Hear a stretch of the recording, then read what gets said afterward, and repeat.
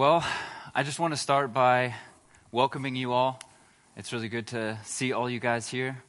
I look forward to this every week. I get really excited about this service, about spending time with you guys, getting in the Word with you guys, and worshiping. I'm really blessed to see you guys and to welcome you guys, all you guys here this morning or evening. I'm almost here. And if you're new here, I'm Brandon. I'm one of the leaders here of this service. And the past few months, we've been going through the book of Galatians. And it's a really awesome and powerful letter written by Paul. And we looked at a lot of the kind of passion that he writes with. And sometimes using harsh language gives us a lot of warnings. But he also gives us a lot of encouragements. And so it's been a really cool book to go through. We're almost to the end. Next week, I believe, is going to be our last week, if I can fit chapter 6 into 1 week. And then we're going to be starting a new series, which I'm really excited about. It's one of my favorite books of the Bible. We're going to go to the Old Testament, looking at the book of Judges. And we're going to do it a little differently than we did with the book of Galatians. Instead of going verse by verse all the way through, we're going to look at the characters. And we're going to look at these different judges. And the title of this series is going to be Heroes and Villains. Because the whole book of Judges is this kind of systematic cycle of them following God's will, doing what God wants them to do, and then falling away. And then God sends in people who come, the villains, if you will, who come in and sometimes take over sections of Israel, putting the people in captivity, sometimes the whole nation the nation as a whole. But there's some really cool things that we can learn from these judges, some really cool things that we can kind of examine and grow from. One of my favorite Bible characters in the whole Bible is Gideon. And so we're going to probably spend a lot of time looking at Gideon, who went from being this kind of fearful man hiding from the enemy to a great leader who led the people to victory. So that's going to be a cool series. So that's not next week, but the week after, I believe, hopefully. And we'll be looking at heroes and villains in the book of Galatians, or in the book of Judges. I'm almost here, guys. And last week, Sam preached, and he went through the middle section of chapter 5. And so now we're going to be looking at the last section of chapter 5, which again is this kind of peak of the whole book of Galatians. It's kind of it's where all the famous verses are, that we're set free. And one of the most famous that we're going to be looking at today is the fruit of the Spirit. And looking at the Holy Spirit and how to be led by Him. So before we dive into that, I just want to take a minute and pray and give this time over to God. Father, we thank you so much for your word. We thank you so much, Father, for your Holy Spirit that dwells within us, that challenges us, that prepares us, Father. And so I ask that you would help us to have our hearts opened. Have my heart open, that we would hear your voice today, God, that we would be led by you, and that you would teach us how to be led by you. I thank you so much for what you want to do in this service tonight. So we surrender it to you in Jesus' name. Amen. So our text is going to be chapter 5, verses 16 through 26. And I'm going to be reading a different version than I normally do. I normally try to read the NIV because it's what we have on the screen most of the time. But today we have the ESV, and it's just felt like a better translation for this text.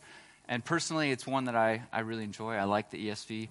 So just to let you know, we're going to be reading a little bit different translation than we normally do.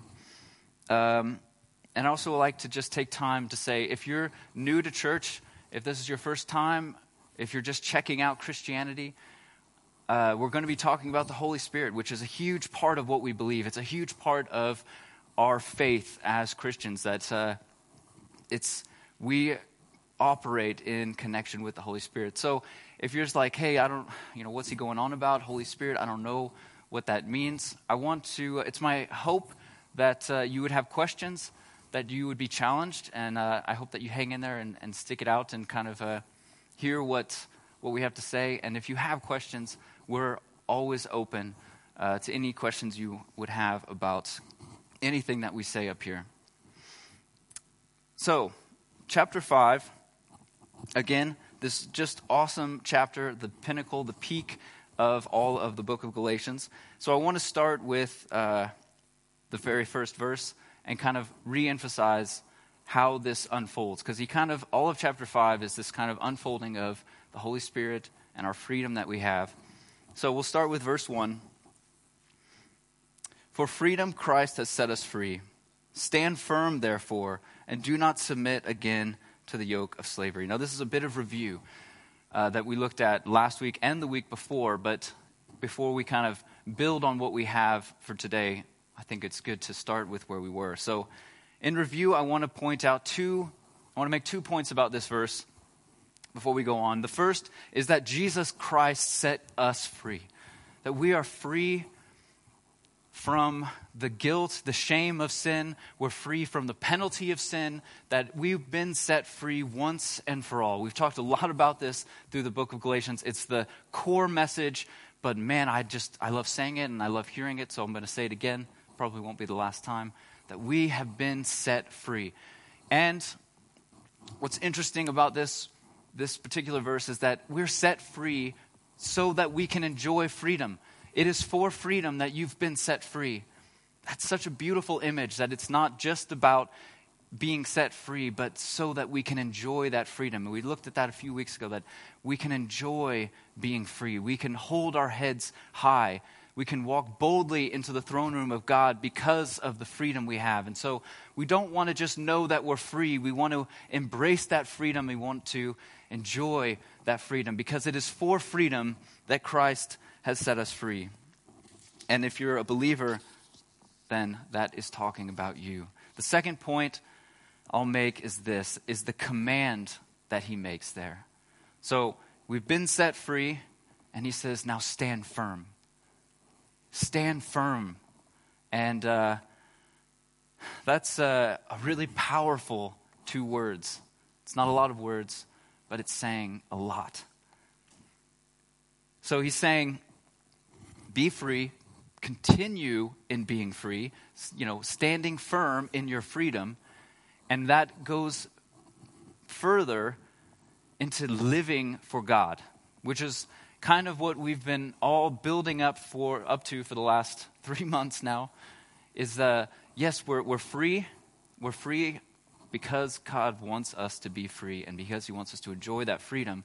But we are also called to stand firm and to live for God. And we've talked a lot about how that does not mean that we work for salvation. We're not trying to earn anything. There's nothing you can do to make yourself any better before God.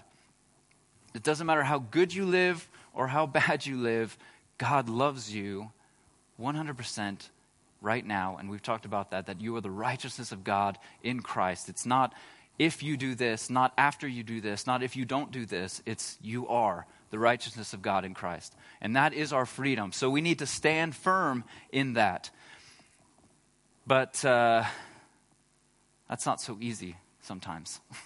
It's not easy to stand firm and to live right before God in our everyday lives. So let's also kind of continue in our review and actually read verses 13 and 14 of chapter 5. For you were called to freedom, brothers and sisters. Only do not use your freedom as an opportunity for the flesh, but through love serve one another, for the whole law is fulfilled in one word. You shall love your neighbor as yourself. Now, Paul is making the same point again, that we're called to freedom. You're called to enjoy what Christ has done for you. You don't have to battle all the time with trying to earn your way to God or earn your righteousness before God, but we also want to live right before God. He's saying, hey, you're free. You're free from that. But it doesn't give you the license to do whatever you want. And Sam kind of talked about this last week, but I think we need to reiterate it, that it does not, absolute freedom that we have in Christ, that he has truly set us free, that for freedom you've been set free, and those whom the Son sets free are free indeed. That does not mean you can now do whatever you want. That we don't want to use that as an excuse to live for ourselves. And so we're called to freedom, but we're also called to live righteously. We want to live righteous before God in the way that we live and present ourselves. And Paul is quoting Jesus from Luke, or it's in several Gospels, but Luke 10:27 is my favorite. That says, love the Lord your God with all your heart, with all your soul, and with all your strength, and with all your mind, and love your neighbor as yourself. So that's where that comes from. It's not just Paul's idea, it's Jesus' idea. He's the one who set us free, and he's saying, this is how you live. This is how we live in freedom. This is how we stand firm in our freedom. Love God and love your neighbor as yourself. So love God and love each other, you know. Actually, just in my head right now, I'm reminded of, when Jesus washed the disciples' feet, he doesn't say, now go and do miracles. He says, now wash each other's feet. And so there's this kind of community relationships that need to be a part of our lives. So, but it starts to sound like law again, right? And we've talked a lot about we're not under the law. We're free from the law. But then we hear this kind of idea of, okay, thou shalt love God and thy neighbor, and thou shalt not do what thou wantest. It's my old kind of King James version. Meaning living by the flesh. So, if we're free from the law, then how do we combine all this together? So, we are free from the law. I think we can be clear on that. Paul emphasizes this again and again all throughout the book of Galatians, that Jesus freed us, and what he did is once and for all. It's done. We're free from the law. But we're not free to do whatever we want. We need to live righteously. And the truth is that it's impossible. It's impossible for us to live right before God. It's impossible for you or me or anybody to do the right thing all the time, to live a righteous life before God. You can't do it. It's impossible. But we shouldn't give up because we have help. The Holy Spirit. We have the Holy Spirit. So Jesus saved us. He set us free. That deed is done. But then from there, when it comes to living our lives, we live through the power of the Holy Spirit within us. And it's only through the Holy Spirit that we can truly live right, truly live a righteous life before God. Only through the Holy Spirit. Galatians 5:16. But I say, walk by the Spirit, and you will not gratify the desires of the flesh. Well, it's pretty simple. Walk by the Spirit, and you won't gratify the desires of the flesh. That's the difference. So it's not a matter of my willpower. It's not me trying really hard in myself and my own strength, because that's impossible. It's not, you're not able to. It's walking with the Holy Spirit who leads me away from those desires, so that I'm not doing whatever I want all the time, that I'm not giving into those desires. And when it comes to walking by the Spirit, I want to be very clear. First and foremost, that means that you have the Holy Spirit. You can't walk with the Holy Spirit if you don't have the Holy Spirit. And if you are a believer, if you believe that Jesus Christ is Lord of your life, you've confessed that, you're a believer, and you have the Holy Spirit. There are two verses that I think emphasize this and paint the picture really clearly for me. And the first is Romans 10:9. If you declare with your mouth Jesus is Lord and believe in your heart that God raised him from the dead, you will be saved. So only you and God know if you truly believe that. You can say it without believing it. I think that's possible. But if you believe it in your heart and you say it with your mouth, you're saved. It's that simple. You are a believer, a Christian. You are adopted into God's family. You are a son, a daughter of God. And if we combine that with 1 Corinthians 12:3, and here the context is a little bit different. He's talking about false teachers and different kinds of things, but the message is clear. And I'm going to read the second half of verse 3. It says, no one can say Jesus is Lord except by the Holy Spirit. They go hand in hand. As soon as we come into a relationship with Jesus Christ as Lord of our lives, the Holy Spirit is there. And that's good news, because it's impossible to live for God without the Holy Spirit. So, if you're a believer here today, you've declared Jesus is Lord of my life. And that doesn't mean that you always live it. We'll get into that. Doesn't mean you live perfectly. But you know in your heart that he died and rose again for your sins. You're a believer, and you have the Holy Spirit living within you. And if that's weird for some people, it's just getting started. It might get weirder. So, Holy Spirit's some weird stuff, but it's exciting stuff. It's good news that we have help. So, verse 17. For the desires of the flesh are against the Spirit, and the desires of the Spirit are against the flesh. For these are opposed to each other, to keep you from doing the things you want to do. So, walk by the Spirit. It's about our journey that we're on. It's about this life as a believer. It's the everyday life that we live as Christians. That's the walk that we take. And with the Spirit, he is always leading us away from those desires, always transforming our heart. And this is what we looked at a few weeks ago, of this idea that the work that Christ began in us, he will see it to completion. That's done through the power of the Holy Spirit. That's transforming our lives. So we're on this journey as believers, and we're not alone. We don't walk alone. When we pray and we feel a sense that God's in the room, that's the Holy Spirit. That's the Holy Spirit at work. When we used to act this way, we used to, deal with this sin or have these desires, but man, less and less. That's the Holy Spirit. He's leading us always away from those things. But it is a battle.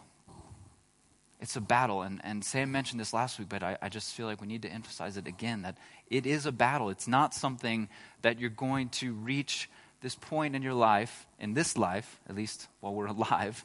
We're not going to reach this point where, okay, that's it. I don't sin anymore. I don't deal with temptation anymore. I'm above that. It's a battle that we face every day. And Paul himself dealt with this battle. And he emphasizes it in Romans chapter 7, verse 15. I'll just read the first. He goes on and on about it, but I'm just going to read this first verse. For I do not understand my own actions. For I do not do what I want, but I do the very thing I hate. So that is what this battle looks like. There's this transforming of our desires in our heart through the Holy Spirit, who's continuing that work that he began in us. And yet our flesh is also still there. because we're still, human beings. We still have flesh and blood, and we still are going to struggle with the desires of the flesh, and we're going to find ourselves falling back into that. And man, I don't know. Am I just preaching to me up here? I mean, can anybody relate to this idea of struggling with that? Have you been in that place? Feeling desperate, maybe feeling helpless, that you're trying so hard to do the right thing. You're trying so hard to do what's right, but again and again, you fail and you do what you hate, that you do what you didn't want to do. And I do. I know that. I know that well. I know it this week. This week. So I have a day job, that I go to during the week. And after work is when I'm supposed to be working on my, prep for Sundays, my study. And I struggled this week. It was a struggle. I had my lists. I had the things that I want to do. I wanted to spend this much time in prayer and this much time with God and this much time in the Word, and then I sat down. I was ready to go. And then I did the things I hate, like Facebook and YouTube and, God help me, Netflix. It's like a curse on my life. I love Netflix. But anyway. And these things in themselves aren't bad things, okay? I just want to be clear, you're not sinning if you watch YouTube videos or Netflix, I hope. So, but being lazy is, and I was being lazy. I had a couple days this week where I was just lazy, and I was doing the thing I hate. And so I understand this, and I think we all have these struggles we deal with where we know what we want to do, we know what we should do, and yet we don't do it. We do the things we hate to do, and that's normal. That's a part of the walk. The key is to keep going, to run to God, never away from God. Because when we know that we're free, when we know that we're completely free from the guilt and the shame of sin, when we deal with those things, it makes us run to Him. Because we know His grace is sufficient. We know that His grace is what transforms our lives. And so that's why these always have to go hand in hand. That when we talk about how do I live my life out, we always have to talk about it in connection with our freedom. Because if we start to think, oh man, I was lazy again, and I did this, and I shouldn't have done that, or we can start to feel guilt. And we can start to feel like we're further away from God. But in reality, when we know that we're free, and we know that we're set free forever, then we run to Him. God, help me deal with this. And that's where the Holy Spirit comes in. Where we're walking in connection with what the Holy Spirit is doing. So, we might go long today, guys. Hope you are comfortable. So I want to just build this kind of image of this battlefield that we're on.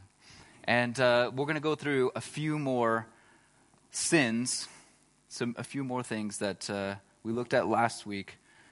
And we'll go through verse 18 through 21. But if you are led by the Spirit, you're not under the law. Now the works of the flesh are evident: sexual immorality, impurity, sensuality, idolatry, sorcery, enmity, strife, jealousy, fits of anger, rivalries, dissensions, divisions, envy, drunkenness, orgies, and things like these. I warn you, as I warned you before, that those who do such things will not inherit the kingdom of God. Now, I feel like I just want to, before we go into some of these, this will not inherit the kingdom of God is talking about unrepentance. That means you aren't, it's not a battle for you. That means it's not something you deal with. You just say, hey, no, that's just, I don't think there's anything wrong with that. And that's what he's talking about. This kind of, hey, if you're acting out these things and you feel like there's nothing wrong, you don't feel that sense of battle, then the question starts to be, well, do you have the Holy Spirit? Have you accepted Christ as your Savior? That's what he's talking about, I think, there. just as a side note, going into these sins, I'm going to go through them really quickly because we went through them last week. And I've kind of put them into small groups here. So we have idolatry is essentially anything in your life that is above God. Anything that you put higher than God. And like Netflix, for example, or anything that we just kind of honor more than we honor God. I think a huge problem today is, musicians or celebrities or whatever it might be. And you know your heart. I think we've all had moments. It can also be a spouse. I think that's something we tend to forget. We're not supposed to worship our husband or our wife. We're supposed to worship God. And so it can be sometimes things that seem good, but nothing can be put in a higher honoring position in our hearts than God. And that's what idolatry is, essentially. The next group, sexual immorality, impurity, sensuality. This covers all sexual sin. Everything that can fit into that box, into that realm, is covered. And this is looking at pornography or dealing with lust or any kind of impure thoughts in your mind, any kind of sexual act that's outside of God's image of marriage. And so I don't think I'm going to get into any more detail than that. Anything that is a sexual sin, Paul is covered with these few examples. The next is strife, jealousy, rivalries, dissensions, divisions. This is all to do with our interactions with others. This is building unnecessary conflict, basically, I think, is the root of all of these. And so if you've ever been in a situation where you were conflicting or arguing or unnecessarily building conflict where there didn't need to be, based off of maybe a jealousy, based off of wanting to be better or feeling better, anything along that lines is going to fall into this category. Again, all of these things are examples of this idea of doing the things that we hate to do. So number one, you should hate to do these things. And number two, it's okay to deal with them. It's okay to have that moment where you're like, man, why did they get the raise and I didn't? Or why is my sibling always, getting the best job and have everything go well for them and I'm struggling all the time, or whatever, anything like that.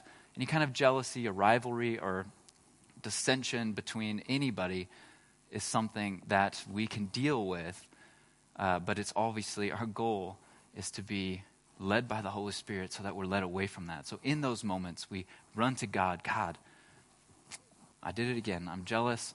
I did it again. I'm, having this conflict I'm dealing with. I don't want to do that anymore. I want to surrender it to you. So that is to do with all of our interactions and conflicts with other people. Sorcery, enmity, fits of anger. Briefly, I think this could be summed up as selfishness. Selfishness. It's the idea that you are more important. And I put sorcery in there. Obviously, it's the idea of actual sorcery. If you're into witchcraft or anything like that, obviously not a good idea. But the Bible also compares rebellion to sorcery or witchcraft. And so I think, for me, I don't know. I was a teenager once, and rebellion was definitely something I dealt with. And so any kind of rebellion, it's all of these kind of fit into this idea of making it about you. Enmity is basically kind of this feeling oppressed and then in turn being hostile towards other people. It's kind of playing the victim, like, oh, poor me, it's all, everyone's against me. And then fits of anger is this idea of, I need to be heard. It's kind of putting your presence and your position above everyone else. And so it's all this kind of selfishness. And lastly, we have drunkenness and orgies. This is all about indulgence. just complete self-indulgence, whether it be alcohol or drugs or sex or anything that you just say, whatever, I want as much as I can get and I don't care about any consequences. That's kind of what that entails. And that's also rooted in a selfishness. And the point to me is this, that everyone in here is dealing with at least one or two of those issues. Like, there's no way that any of that pretty much is all of humanity's sins are based in that list. And so that's kind of the battlefield we're on. Those are the things that we're dealing with. And just to kind of be clear on what we're facing.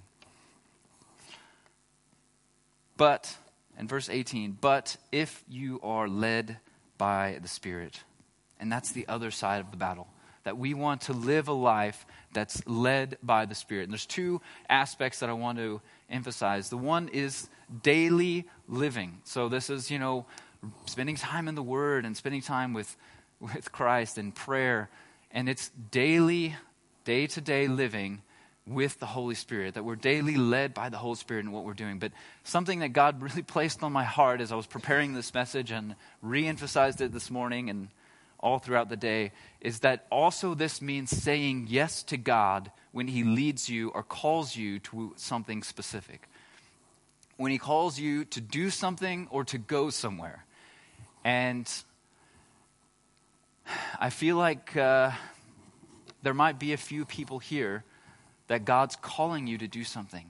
God's been putting something on your heart to do or to somewhere to go. I don't know what it might be, but I feel like God wants to kind of encourage you to be led by Him and to trust Him. Be led by the Spirit. That's the Holy Spirit that puts things in our hearts. And I'll be real with you guys. I'll open up so hopefully can be an example, maybe even an encouragement, that I understand fear when it comes to being led by God. I have one huge example is when God called me to move to Germany. It was really scary, and I didn't know what was going to happen, and I just kind of went, and it was really frightening. But another example that I want to use today is the time when God told me to start this service. I knew that God put it on my heart. I felt led, but I was afraid. It was terrifying because, it's a lot of work. It's a lot of energy, and I think you have to really know that God's calling you to do something like that. And I didn't know what was going to happen, and it wasn't easy to say yes to Him in that. And I struggled with it for a while. But I want to encourage you guys that if God's putting something on your heart, if you feel like, hey, I'm being led to do this, I'm being led to go here, don't be afraid to say yes. But that doesn't mean that you aren't allowed to be afraid. It's okay to be afraid. It's okay to have fear, but say yes anyway. And Paul gives an example of this in 1 Corinthians 2:2-3, he says, "For I resolved to know nothing while I was with you except Jesus Christ and Him crucified. I came to you in weakness, with great fear and trembling." He was afraid. He was terrified to go, but he went anyway. He said yes to what God was leading him to do. And I want to encourage you, if you have something on your heart, don't be afraid to say yes. Because courage is not fearlessness. It's moving forward despite our fears. You can't actually have courage without fear, because if you don't have fear, it's not really courage, it's just more like crazy. It's okay to have fear and to be afraid of what that might mean, even if it seems like, man, no way, this is too big. No way, this is like, I'm going to have to do this, I'm going to have to, change jobs, I'm going to have to, whatever it might be.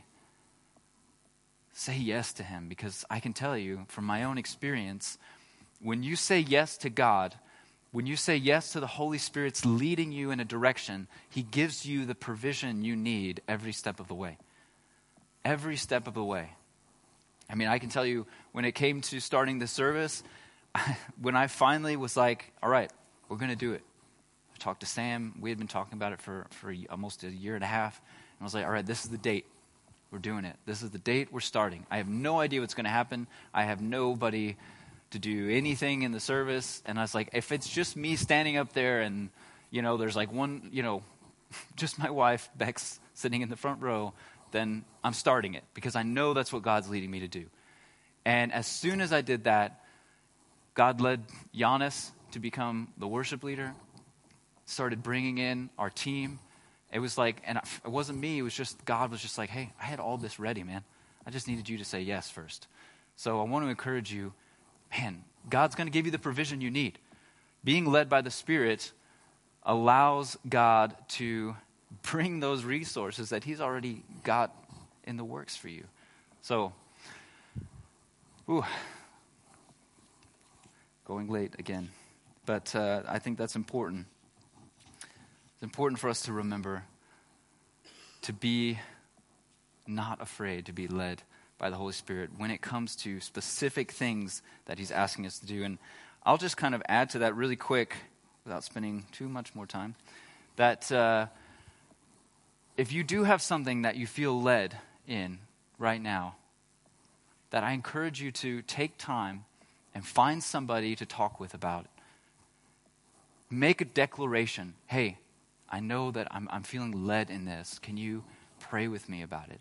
Find someone you trust. Talk with them. Pray with them. Make a declaration that I know I'm hearing God's voice, and I'm afraid. I'm afraid of saying yes.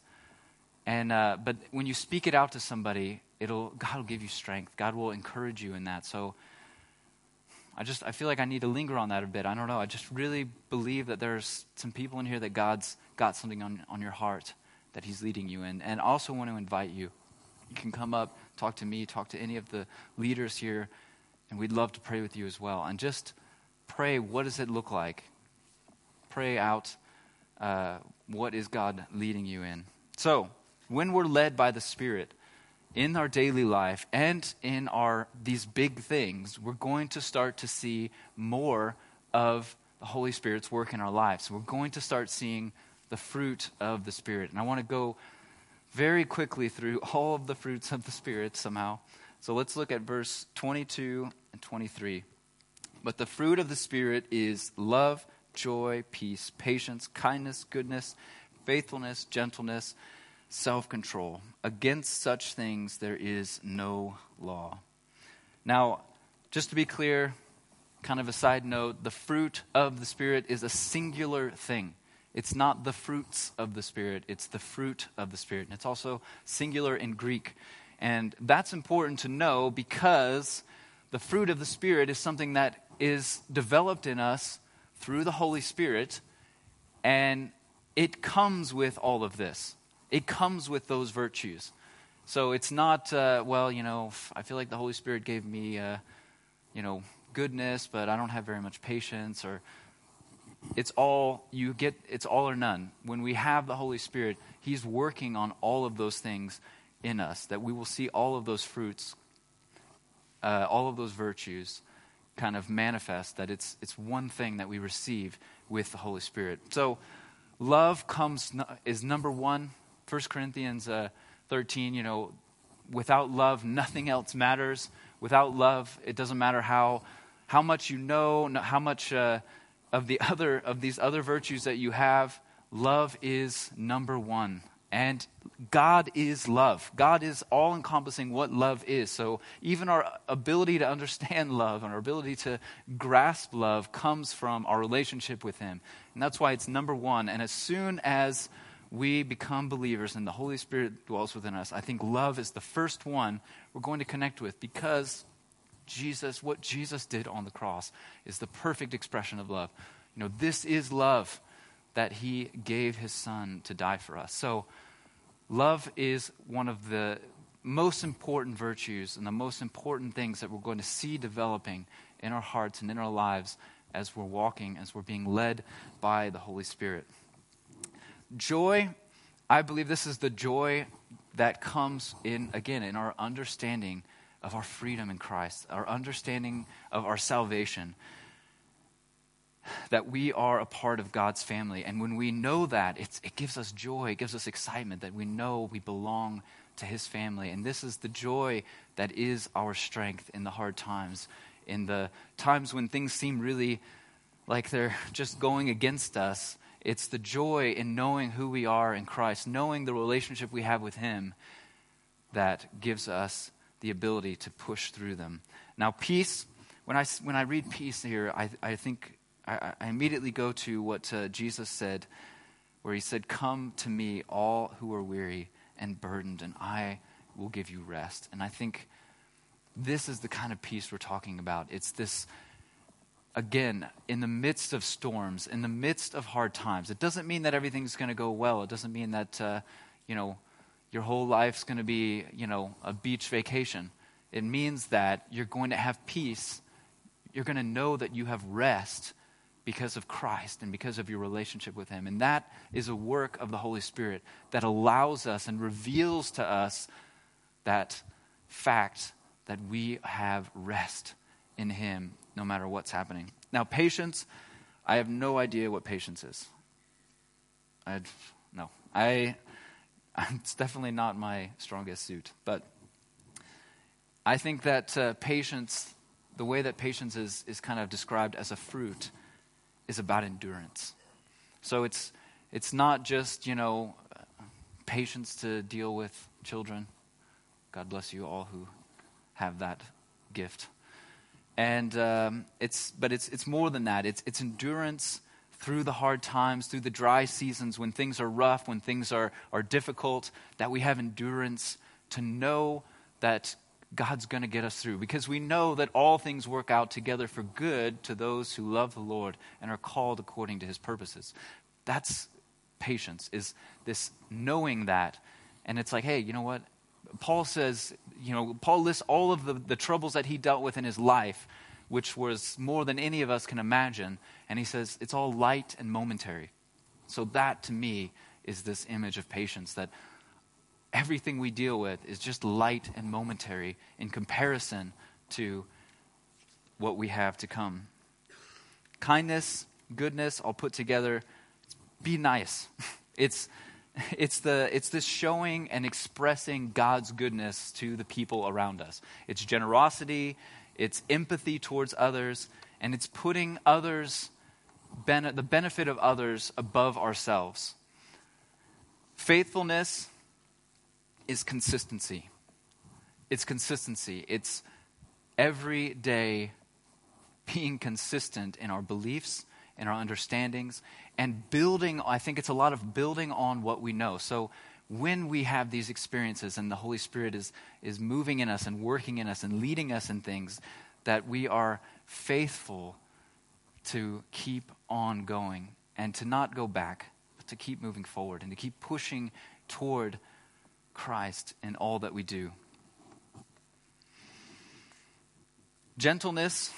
Jesus gives himself as an example for gentleness, or he says to look at him in Matthew 11:29. He says, "Take my yoke upon you and learn from me, for I am gentle and humble in heart, and you will find rest for your souls."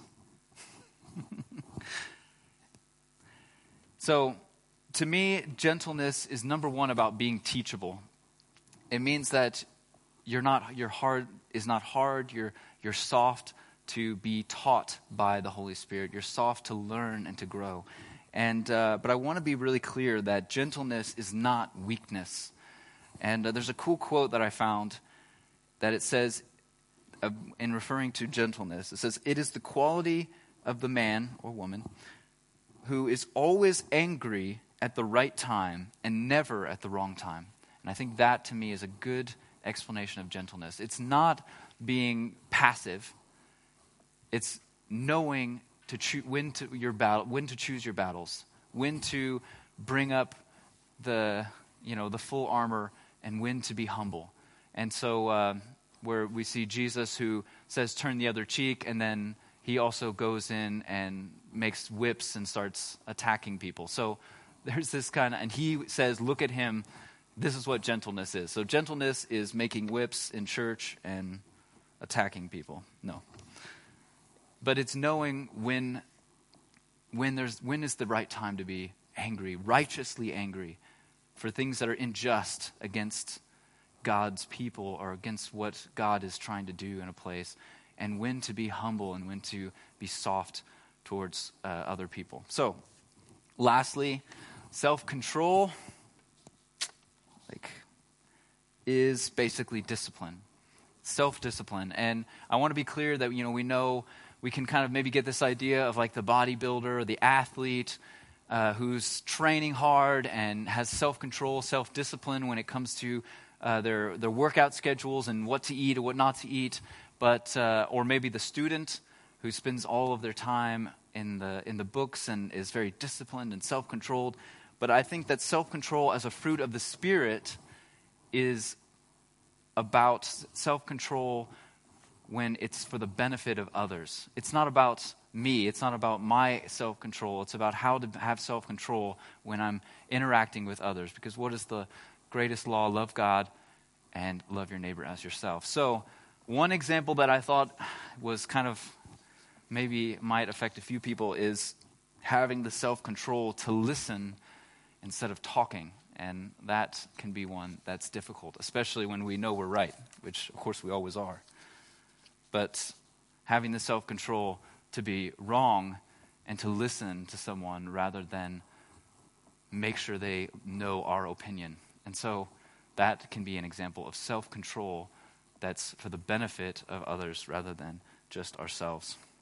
So it's my hope that we would see always more and more of these virtues of this fruit in our lives. And I want to probably cut some things because we are already running really late. But I think it's important to know where our roots are when it comes to the fruit of the Spirit. And so I like John 15:5 that says, I am the vine. Jesus says, I am the vine. You are the branches. If you remain in me, I will remain in you. And you will bear much fruit. Apart from me, you can do nothing. And apart from Christ, because apart from him, we don't have the Holy Spirit. It's impossible to live right before God, to have any of those positive virtues, to deal with those battles of the sins without the Holy Spirit in our lives. So we want to cling to Christ. We want to abide in him. We want to be close to him. The closer we are to God, the closer we are to Jesus, the more we're going to see the manifestation of the Holy Spirit in our lives. And the difference is when we're in the battle, when we're doing the thing we don't want to do, the thing we hate, where are we doing? Where are we going? Are we running? Are we hiding from God like Adam did in the garden when they was caught in the sin? Or are we running to God? God, I messed up again, but I trust you to work in me. I trust you to produce good fruit in me. We want to be good trees that produce good fruit. So we want to be connected to that vine. So our last few verses, 25 and 26, and those who belong to Christ Jesus have crucified the flesh with its passions and desires. If we live by the Spirit, let us also keep in step with the Spirit. Let us not become conceited, provoking one another, envying one another. If we live by the Spirit, we will also keep in step with the Holy Spirit. Run to God when you're dealing with sins, when you're struggling. Run to him. When we're living by the Spirit, he's shaping our lives. He's transforming our hearts. And Jesus said in Luke 9:23, whoever wants to be my disciple must deny themselves, take up their cross daily and follow me. It's a daily action. It's daily being led by the Spirit. It's daily seeking him first. And the big question to ask yourself is, in my action, in this thing I'm doing, in this place I'm at, who is glorified? Is God glorified in this action, or am I glorified in this action? Is this about me, or is God glorified? And I want to be very clear, that applies to everything we do. No matter how small. You can even have fun to the glory of God. You can enjoy life to the glory of God. Why? Because we have freedom. Because God wants us to enjoy the freedom that we have. And he wants us to enjoy the gifts that he gives us. And we can do those things to the glory of God, or we can do them for ourselves. If I love food. I don't know. I want to be very clear. I love to eat. I love good food, and I can eat food in a gluttonous way for myself, or I can do it to the glory of God. I can eat food to the glory of God. And when I'm walking and living by the Holy Spirit, I can do all things to the glory of God. Because I know where my gifts, I know where that food comes from ultimately. It's a gift from God. You guys can come up. Just to hurry me up. So, I have a couple things I want to give to you guys when it comes to our living out this. When it comes to the desires of the flesh, when it comes to doing the things that we hate, our greatest defense against that is starvation. Our flesh is an insatiable beast that lives within us. And the more we feed it, the more it wants. So that's when we are dealing with these things, when we give into dissension, when we give into jealousy, when we give into these sins, when we give into these kind of fleshly fruits, if you will, run to Christ and starve that. Starve it. If you run from God, then the next thing you're going to do is to run back to that sin. So let's starve out those things in our lives so that we see more of the fruit of the Spirit in our lives. So, as we do another song, I want to invite you guys to stand up. Let's worship God. If you feel that you're being led in a specific thing, keep on that. Keep praying about it. Even if it sounds big, even if it sounds scary. And don't be afraid to come and talk to somebody and get prayer for it.